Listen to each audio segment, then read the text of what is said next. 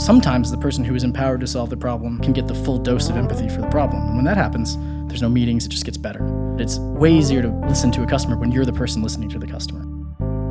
I'm obsessed with cross-functionalism. Not all knowledge is quantifiable. Not all of the best tactics are quantifiable, right? How do you build a company culture that harnesses that cross-functionalism? If one person uses your product in the wrong way, maybe you educate them. If 80% of people use your product the wrong way, maybe you have the wrong product. Maybe there's a bigger market for that other thing. Hi, I'm Fred Steven Smith, CEO of Rainforest QA, and you're listening to my podcast, 0 to 1. On this show, we'll explore the often overlooked tools and techniques that the best founders use to win.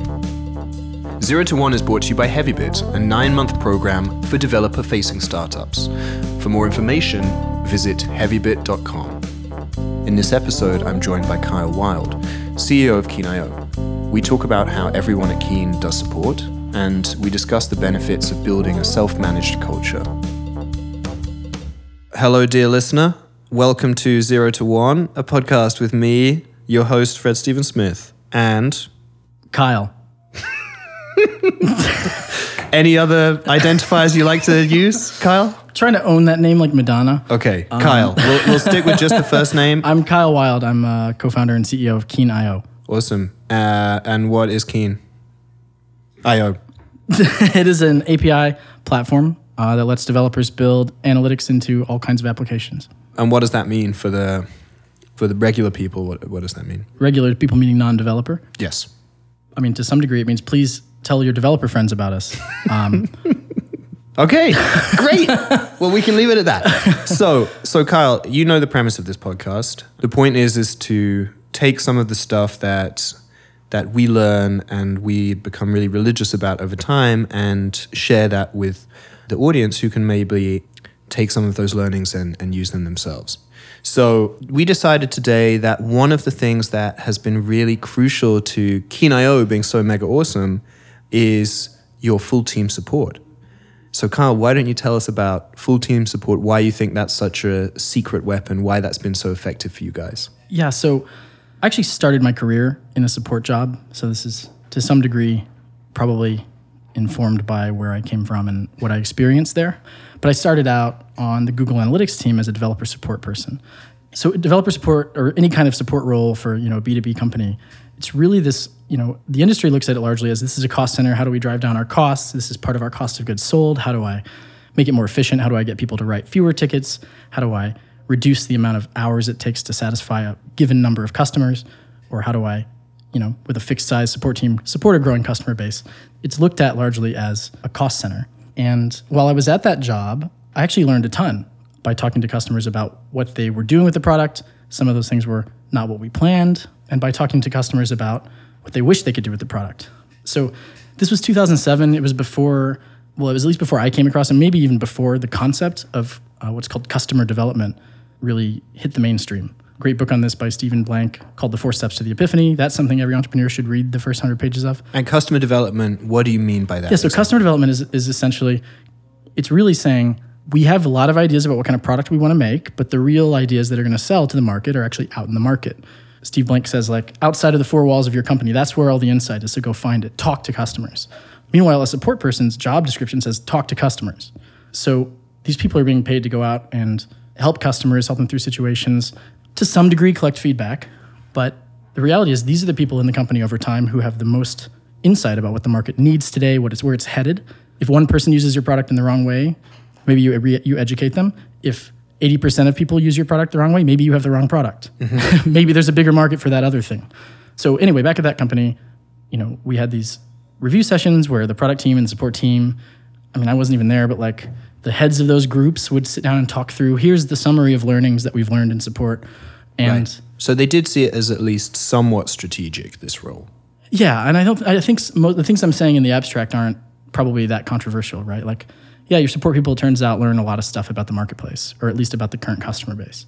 But I think quarterly review sessions where you have this team of experts who are trying to summarize in a 90-minute cross-team sync or whatever you call it, does a disservice to the customer. So the starting premise is you experienced what we can maybe think of as kind of the specialized siloed support model when you were at Google. Right. And so at the same time, you were going through a bunch of, personal learning about the value of the really direct interaction with those customers, especially as it relates to this thing that you're talking about, customer development. So, given those building blocks, what's the next step? We have those two kind of facts. Yes, customer development is super useful, and it seems like also predominantly support is seen as, like you said, a cost center, something that's to be kind of like optimized and made efficient, and then just like shut the fuck up and go away. So what's the next step? Like how do we improve that? Like what have you guys done to change this? So we don't have full-time support staff. So here's how we built support at the start of the company. And I think this is probably pretty common. We made a Google group. It's like an email list, support@keen.io. You email it, it goes to the whole company because there's only 3 of us. Who cares? We made a public chat room that the 3 of us were in. Mm-hmm. And I think a lot of companies do this at first because, you got a couple people, maybe you want to share that role. The thing that we did differently is as we scaled, so we're just about to cross 50 people, we still don't have a full-time support team. And so we don't all get emailed every time every customer sends something out. That wouldn't work at our scale of customers or people. So what we do today instead is we have a rotation where everyone in the company opts in to a 2 or 3 day rotation on support, which is essentially like a shared burden kind of approach. So this is the thing that scales really, really well as the customer base grows. It's also extremely good for onboarding. But I guess the key difference is we never changed that. We never said we don't want to do that. And the reason is largely I wrote this manifesto called Why Everyone at Keen Does Support, and it's on our internal training, which basically says if you take the support role, which is talking to customers about their problems, and you put it in one group, that group is going to develop a lot of customer empathy. But what that means is that customer empathy isn't necessarily going to be diffused throughout the company. What happens is they're supposed to package up the customer empathy into a list of actions and then give it to somebody else. In our model, if you have a problem with one of our SDKs, there's a reasonable chance that the person you're talking to can go fix it.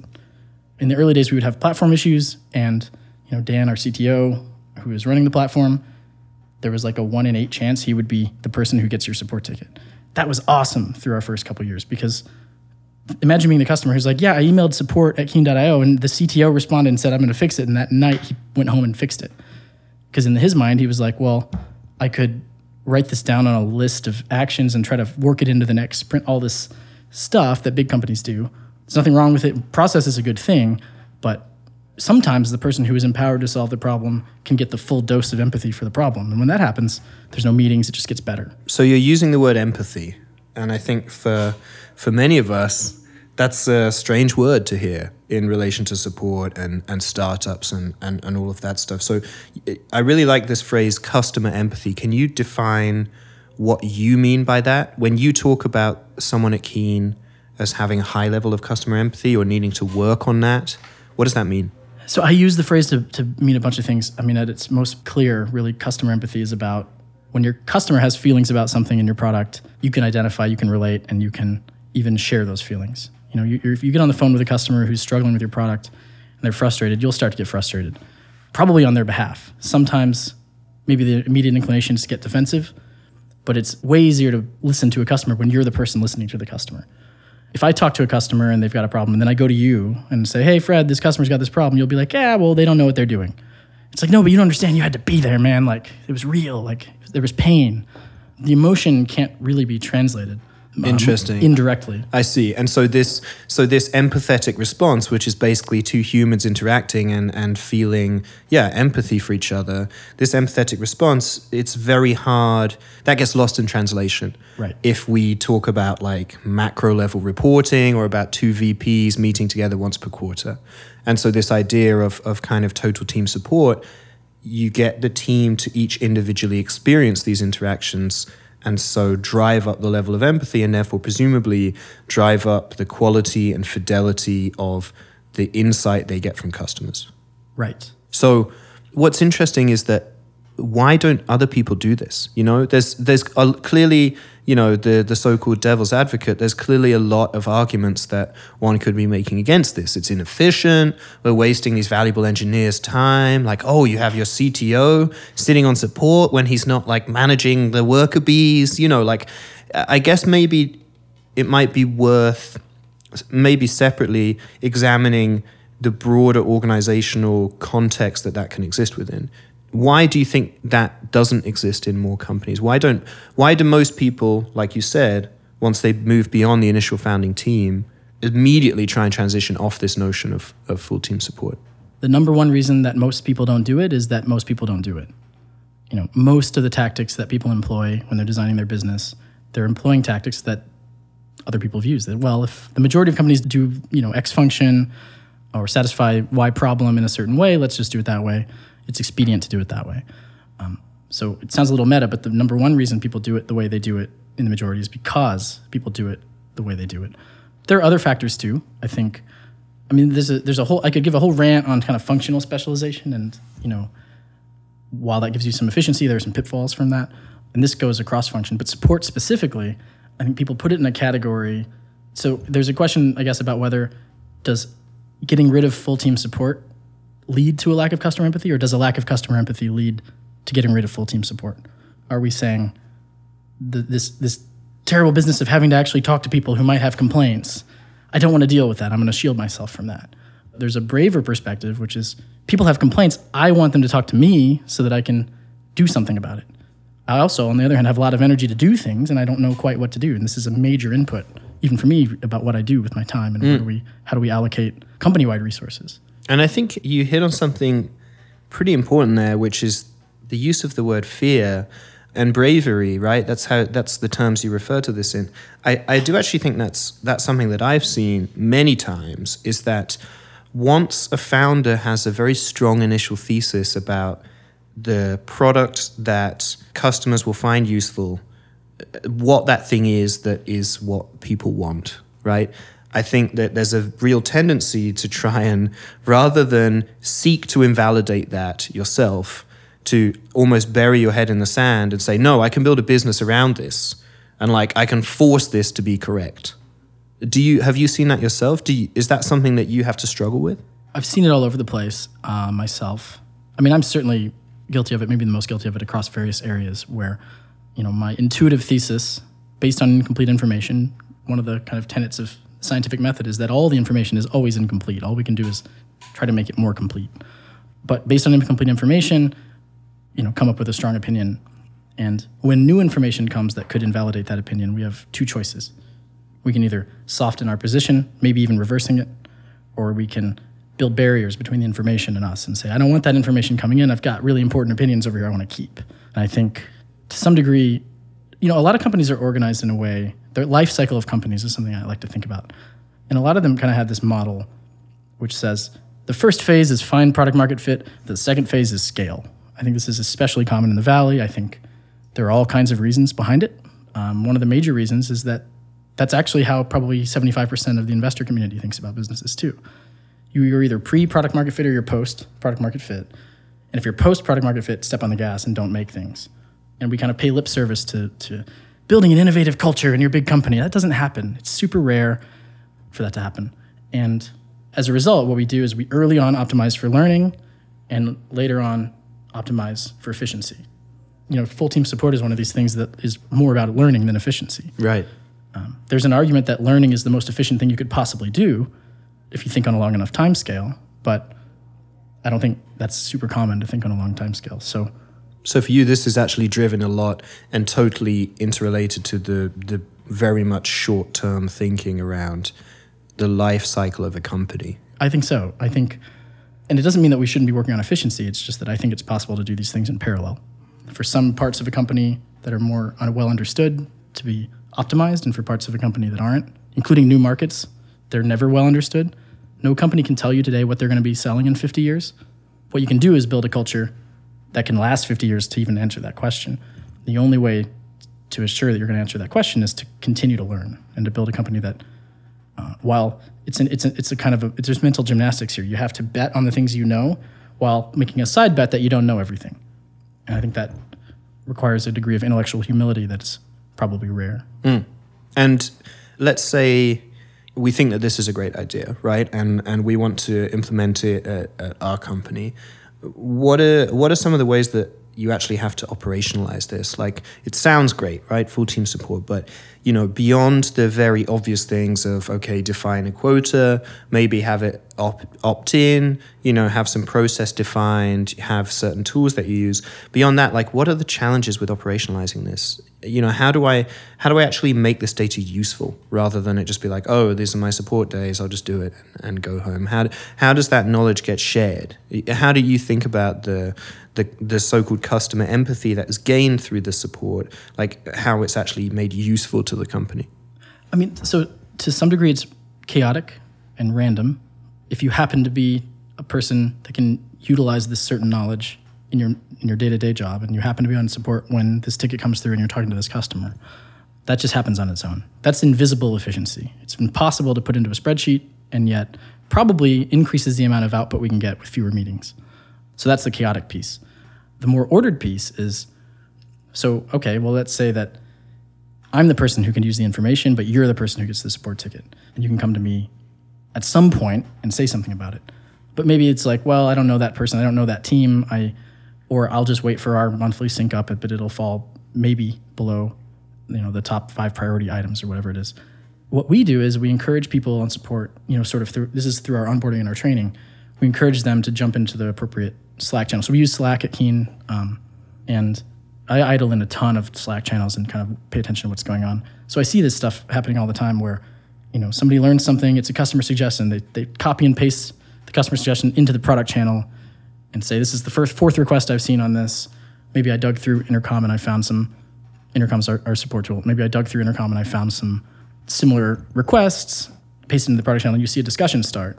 So this becomes an input for the product team and other people who are just kind of interested in in that function. I guess even that's a little chaotic because it's kind of like, well, this is out there now. But by pasting it in there instead of one person hearing about it, yes, there's a chance that they're the right person to handle that. But even still now, 8 people have heard about it. There's a better chance that those 8 people are the right ones. The same's true with sales. We'll in the sales channel, whoever happens to be on support will hop in regularly and say, here's a customer who asked me about enterprise pricing. That's a huge indicator that the salespeople should get involved. If you paste that in your sales channel and say, this customer just asked me about enterprise pricing, obviously that's the kind of thing that salespeople are going to listen to. This isn't that different than how you do support fully specialized way, the way to operationalize this. It's just there's that some % chance that they're more empowered directly to do something about it. Yeah, and I also think that, we do, at Rainforest, we do a flavor of this, and I've definitely seen the chaotic side bear fruit many times. But I also do think it's something that becomes increasingly hard to justify even to yourself as you get bigger. Because it's like something like, okay, yeah, I actually do believe there's real value here, but since I can't quantify this, how do I defend it to people? How do you think about that? Do you think that's about having the right kind of investors, the right kind of board, the right kind of support that they allow you to make some bets that aren't necessarily easily quantifiable? Yes. I think not all knowledge is quantifiable. Not all of the best tactics are quantifiable, right? So I love competitive sports. I don't know, I learn a lot about team performance, individuality, the application of playbooks or the writing of your own playbook, and kind of, and what I like about professional sports is that there's always an outcome. You can always say, well, did they win a championship or not? A lot of times so I follow the NBA, which is basketball, and... Thanks yeah. for the clarification. Yeah, I don't know if they have this over in Europe, but basketball. They don't. It's like soccer, but use your hands. Right. And this team came along that I really enjoyed watching a few years back, who had a very fast offense, when you have the ball. And there's all this feedback, all this criticism. And maybe they have that. They have the offense there. There's all this criticism that came out because it's like, oh, you can't win a championship with a fast offense. And when you ask people why they'd say that, they'd be like, well, because no one has. I'm like, well, okay. Presuming that this were the first year of the NBA, no one's won a championship with any tactic, therefore is every tactic invalid? This isn't the kind of reasoning that maybe always applies. But I like that there's some data. And, more recently, over the last 5 or 6 years, a team called the San Antonio Spurs, which is my team, has won multiple championships with a fast offense. But they also added a very, very stingy defense. It turns out that team who had the fast offense, they were the Phoenix Suns. They had the number 1 record 2 years in a row. They had the MVP of the league. greatest offensive point guard ever, kind of a liability on defense, Steve Nash. It turns out the reason they didn't win a championship was because of other parts of their playbook. It wasn't because they shared the ball, spread the scoring around, rested their starters, all these other things that lead to a fast offense. I think not all tactics are quantifiable. So the thing is, if your business is forced to make every decision quantifiable, to do everything in a purely short-term scientific way, it's going to be very hard to succeed in the long term. And I can't prove that. But in 30 years, maybe I will be able to prove that. Yeah. But you said something like, how am I going to defend this decision to other people? Yeah. Not every decision needs to be defended. We're talking about startups. Startups are risk endeavors. The number one thing that you can do, if you were investing in startups, is judging whether or not the person or people in charge of this company are people that are going to take the right risks. We can't run startups the way that you would run an insurance company. It's really, really hard. They're built in a way that has tons and tons of data, and they make risk-adjusted decisions all the time, and they can think longer term. The truth of the matter is the same kind of person like you or me who starts a company is not super likely to listen to what people say about risk. Like I said earlier in the podcast, I usually tell people don't start a company. That's what you hear. I heard this a million times in thinking about starting a company and in the first year of the company. And there's something in our DNA that allows us or makes us crazy enough, I don't know what it is, or in our upbringing, something that makes us willing to take unquantifiable risks. I think it's important that companies preserve that over time.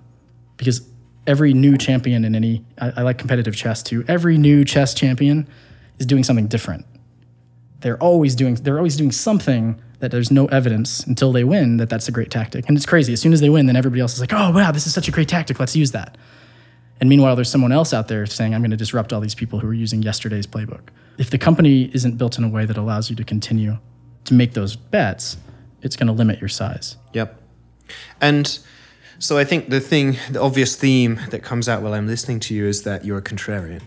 And I've heard that, but I don't believe it. Right. So let's talk about it. Because I think that of all of the great founders and CEOs that I have personally been able to interact with and spend time with and get to know to whatever extent, it seems like all of them are very comfortable drawing the line in the sand with things that they just don't agree with the general belief on. And doesn't seem like there's any real system for defining what the things are that they say, nope, this is something that I have my own belief on and everyone else is wrong, versus those that they just kind of say, well, whatever, doesn't matter. In other words, it doesn't seem like there's any real system to the fights that they pick, but they do tend to pick more fights than most people. Do you think that's kind of an inherent part of your personality? Have you seen that as a general pattern, being a contrarian? Whether you see yourself as one or not. So I meant to make a joke when I said I hear this a lot, but I don't believe it. There's an irony, right? I'm being contrarian about that, but that's actually the truth. And I think that you probably hear the same thing from anyone labeled contrarian. I have my reasons for my opinions. I'm happy to share my reasons.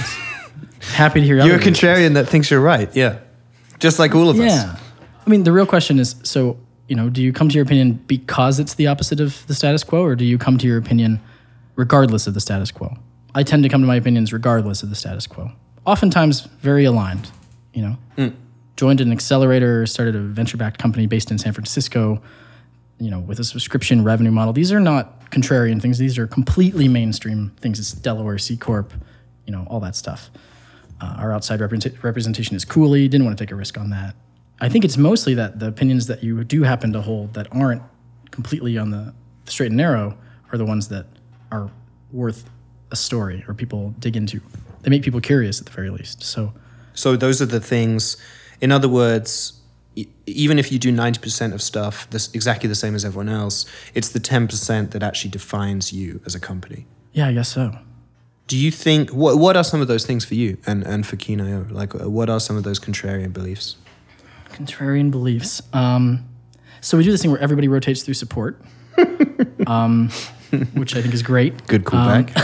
Yes. So we've always been a very, very kind of almost obsessed. I am obsessed. I won't accuse the whole company of being obsessed, but I'm obsessed with cross-functionalism. So this is like what happens when a person happens to be really good at engineering and really good at marketing. Well, in most companies, you put them into engineering or marketing and you kind of lose the upside of that other thing. And then maybe they transfer in a while. How do you build a company culture that harnesses that cross-functionalism? Well, number one, you make a startup, because when you have 6 people and 50 things that have to get done, you benefit from the cross-functionalism of those 6 people, right? I think this runs to the core of why startups constantly beat better funded big company projects in their space. How do you maintain that as you scale? I don't know. But we have a lot of experiments to figure that out.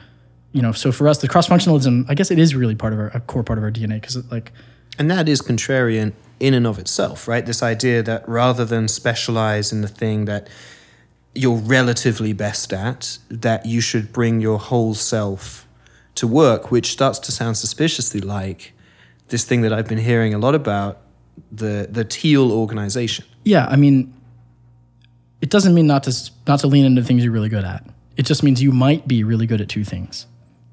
It's possible for a person to be world-class at 2 things. And if it is possible and you happen to find those people as a business, it would probably be valuable to harness some of that. I mean, bringing your whole self to work is a big part of our company culture and how we think about employment and how we think about recruiting. It's one of the things that attracts people to our company.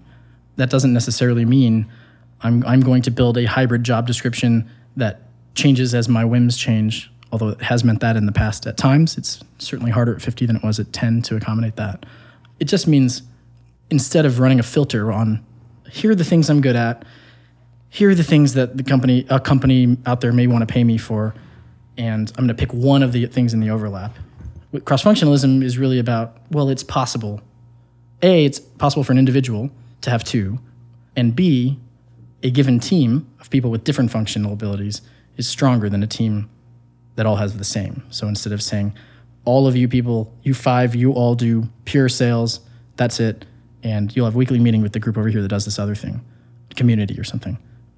It's about saying, some people are really good at both, and a unit that has a salesperson and a community person that's maybe focused on a vertical could be a better way to organize the units, as opposed to a unit that says, or an organization that says, all of you with rifles go over there, all of you with shields go over there, and then we're going to go to battle. So this is largely like phalanx-based organization versus guerrilla organization. This is how Navy SEALs organize. And I think bringing together a bunch of different strengths is the best way to build a squad that can achieve some kind of joint goal. So do you think this notion of cross-functionalism to the extreme, do you think this is one of the secret weapons of Keen? Is that something that you will take with you wherever you go? Oh, yeah. You fundamentally believe this is a better way to do a company? I do. I mean, there are a lot of open questions about how do you do it at various scales of company. That's what we're solving. The difference is we don't shrink from that challenge. We don't say, well, this cross-functional approach was really good through 30 people. I hear this all the time. People always say, oh, that'll be great through 30, and then you need to just fully functionally specialize like every other company. Our perspective is there probably is some way that is undiscovered to organize at a new scale and capitalize on some of the benefits that smaller scale groups of people have. We will experiment to find out. We won't experiment so long that we jeopardize the company, but we'll experiment. And we do some things like you have to kind of sometimes you have to make decisions that are not completely in line with all of those ideals, knowing that this is a temporary decision, but at least we're explicit about it. We're like, this is a temporary decision to organize in this way over here in this area of the company. Let's reevaluate that.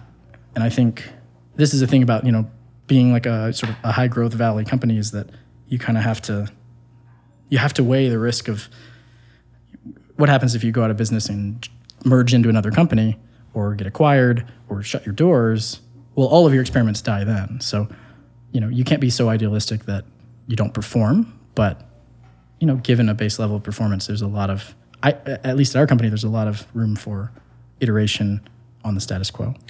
To what extent do you think that, I agree with you for what it's worth. To what extent do you think that this is related to the changing demographics of the workforce, and especially for companies like ours and probably most people that are listening, they probably work at companies that build software and skew relatively young, skew relatively nerdy. Do you think this is affected by the demographics? Is this related to this so-called millennial generation? I can't speak to the whole generation. I've heard some things, I've read stuff. I don't really know. Put it another way. If you were running an organization that was a government organization and was staffed 90% by people who'd held tenure in their roles for at least 30 years, and everybody in the organization had a job for life, would this work? I think it would, but I want to caveat that by saying I'm not proposing that specialization is a bad thing. There are people who are very, very good diving deep into a craft and owning that craft for decades. That's a super valuable thing. I would never propose that companies should fail to harness that depth.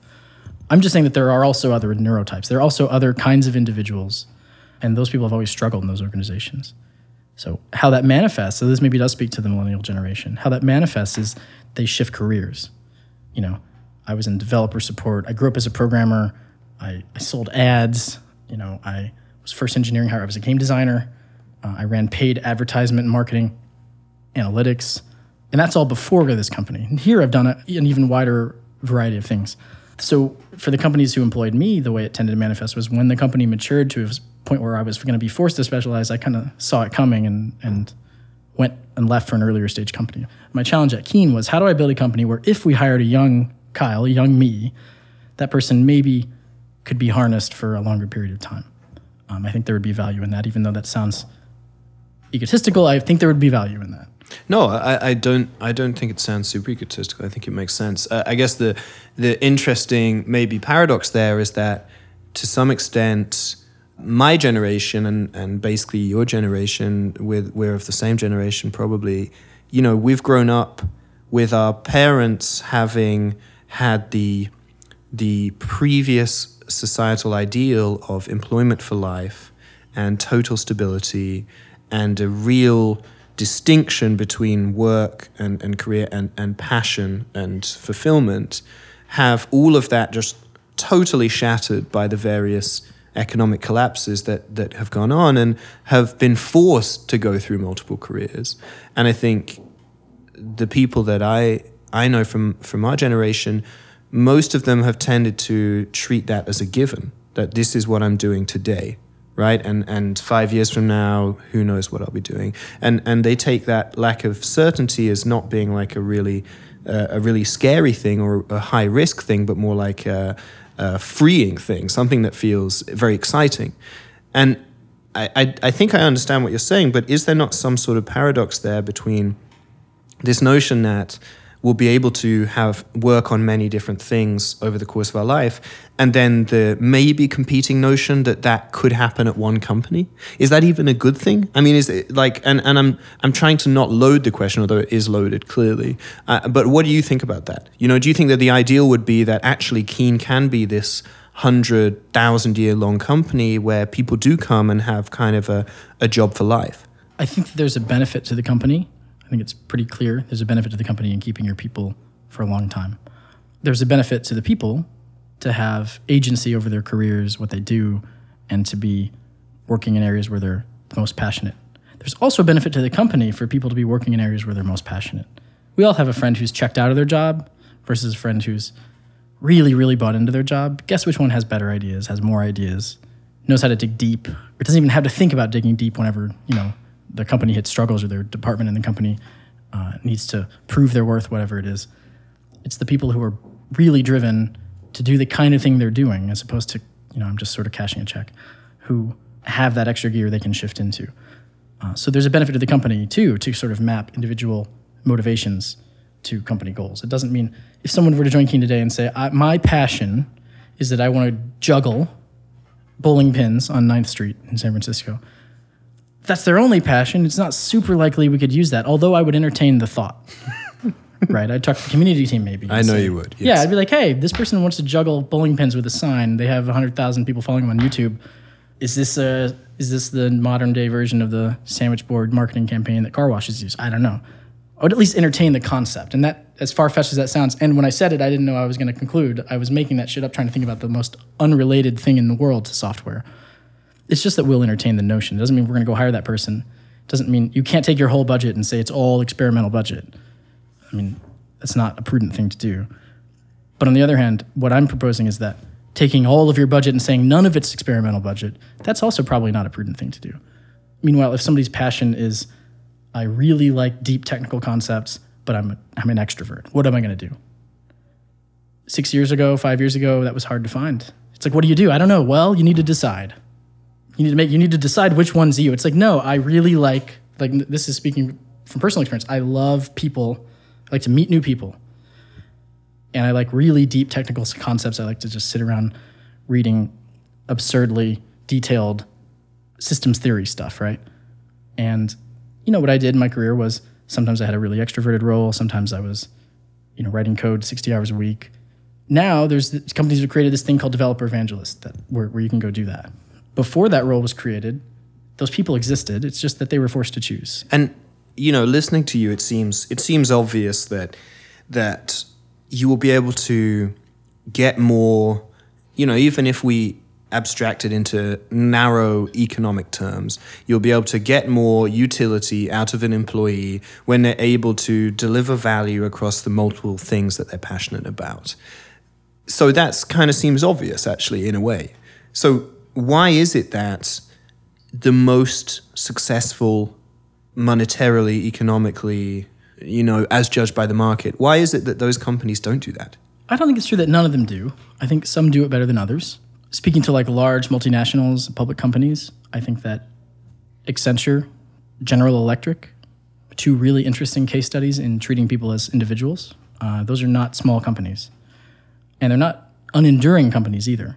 It's probably worth mentioning GE, which maybe people don't know a ton about. GE was started on the notion that a given individual's talent level could be non-linearly high. What if you found a Tesla? GE found Tesla. GE found a lot of people like that. GE was also in the Dow when it started, and it's still in the Dow. It's been 100-something years. Never left the Dow. The other 29 companies that I haven't even heard of.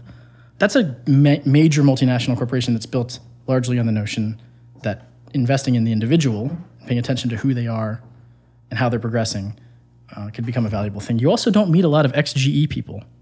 Right. But I meet a lot of ex-Google people. And I don't mean to throw them under the bus, but I mean, even though there are way more ex-GE people in the world, even today they're way bigger than Google on a headcount basis, not on a market cap basis. You don't meet a lot of ex-GE people. And I'm not saying that you should lock people into your company and they should only be employed there. It's just that it shouldn't be irrational for them to stay. And it's irrational to stay at a lot of companies. Do you think it's mostly fear that stops people kind of opening their eyes to the obviousness of this all? This notion, I think the big thing that when I started reading around organizational theory and what are some of the ways that companies like you guys are trying to change things, the thing that really just slapped me across the face was that the phrase that we used earlier, the sense of bringing your whole self to work. And I think there's a chapter or passage in Reinventing Organizations that really succinctly describes how, for the vast majority of us, we have a work persona. And that work persona includes the things that we think are positively judged in our organization and excludes all those things which we think may be potentially detrimental. And this notion that today, this is becoming increasingly an old-fashioned concept, given that our lives are basically lived in the open. That was the thing that really kind of slapped me across the face with wow, this is obviously the way forward. Do you think that there's going to be a wave of companies that adopt this model? We're looking at the obvious high-profile one that everyone loves to talk shit on is Zappos, right? Then you have kind of holacracy that's been implemented to varying degrees by companies, including Medium is probably a pretty famous one. What do you think the state of this is? Do you think that this is becoming more and more about, relatively young founders kind of taking a brave risk? Do you think that's what's driving this forward? Where do you think it is? Where do you think it's going to be 5 years from now? So what is the state of it where it is defined as bringing your whole self to work? I think that there is a hunger to do so in the employment base in the world, in the talent base. I think that's probably always been there, but I think prior generations might have thought, well, that's a little bit entitled. And anyway, this company's going to pay my bills. Single parent income is going to pay for 4 people in a house and a car, and a yard and, the American dream, and I'm going to get to work there for 30 years. Well, if that's what was on offer from companies, yeah, maybe people in the talent base shouldn't be so entitled, right? Like companies are offering a lot. That's not the reality we live in today. Even the most successful companies, even out here, which is in the Valley, in the Bay Area, which was least touched by the recession probably in this country and maybe globally. Even out here, people went through massive layoffs. I was unemployed for 6 months. I was trying to find something. Like this notion that, well, I shouldn't take control of my career and drive toward what I want and the kind of personal and professional and intellectual development that I want because the company's going to provide me with a lifetime of security. Well, it's not. The companies aren't going to provide you with a lifetime of security. It's unlikely. Given that, developing yourself is probably the best security-oriented investment you can make. Given that, you should probably take a job at a company that's going to invest in you and wants you to invest in yourself and your own development and your marketability. So there is a generational aspect to that, I think. And another thing that you mentioned is there are some famous companies out there that are now implementing alternative models around this stuff. There always have been. I was a crazy kid. I don't know. I grew up in a intellectual desert in a way, so I had to read a lot of books. I still read a lot of books. I really like to read the books of founders, leaders, entrepreneurs, people who've made things or changed things, and their biographies, right? I can tell you from my own research that there have always been examples of this. I love to go to GE. GE's not a new company. They're a totally strange company, though, when you really explore. It's really, to me, it's more about the fact that more companies are talking about how they do things. And there probably have always been companies organized the way Medium's organized, or not always. There probably for a long time have been. It's just that they weren't high profile. They weren't successful enough to merit conversation, right? Like I would assume a lot of alternative organization models led to companies that died before we heard about them. That's the thing about risk. Like risk, it's like in genetics. The more you increase the mutation rate, if you increase the mutation rate, you decrease the survival rate. So if you change everything in your company to something that's never been tested before, if it works, you created a new species, awesome. Not super likely. It's probably more common that you're just going to die, in infancy. And I think the same thing applies to companies. So maybe what we're seeing is a mirror of the market conditions, maybe a reflection of the fact that alternative, self-empowered, holistic, authentic employment environments are actually starting to win, where maybe in the past they didn't always win. And yet, if you were a great engineer in any generation in the last 4 generations, 5 generations, maybe not in software, but in a lot of the other areas of engineering, you probably were looking at GE. I really wanted a job at GE. I got to the final round, didn't get a job out of college. Like, I was looking at it. And there have always been some examples. I think there are going to be more and more. I think as the talent gets more agency, as work becomes more differentiated and less commoditizable, as they get to choose where they work, well, it's probably going to benefit companies who want to be chosen. And this is totally interlinked as well with the rise of software as well, isn't it, really? I mean, because it's very much harder to say in a manufacturing context, you shouldn't be specialized, I think. Yeah, I mean, I think there's an amazing blog post by Henry Ward, the CEO at eShares, recently. I just retweeted it today. It's their entire eShares 101 full day class they teach people when they join. I love it. 80% of it I would copy, 20% of it I'd love to have an argument about. But one of the things, with slide 20, one of the things that he talks about is, in areas where you know a lot, you should optimize. In areas where you don't know a lot, you should specifically do things that are unoptimized, that don't scale. You should experiment. So the thing about manufacturing is at the end of that journey. You've designed, you've found market research, you've prototyped, you've tested. Maybe, and especially most manufacturing, it turns out, is beyond the first run. You were asking me earlier before we started recording about the Apple Watch. That's the first run. The real deep manufacturing expertise that Apple's going to gain from the Apple Watch, it will manifest in the second run. I always buy the second version of an Apple product. So even the majority of manufacturing that already exists, even within the context of manufacturing, it's a known quantity. Yeah, we should work toward optimizing that. Manufacturing literally is about making identical copies of things. That's a very convergent marketplace. And if you want to converge, you should optimize. Software is convergent too. It just depends on what stage in the life cycle and where you work in the system. If you join Google right now as a search quality or search efficiency or speed or scalability engineer, yeah, that should be a highly optimized role, right? Like you shouldn't be a crazy person, total right brainer, never study computer science, probably, to go into that role. Because all they need to do is hit some percent year over year.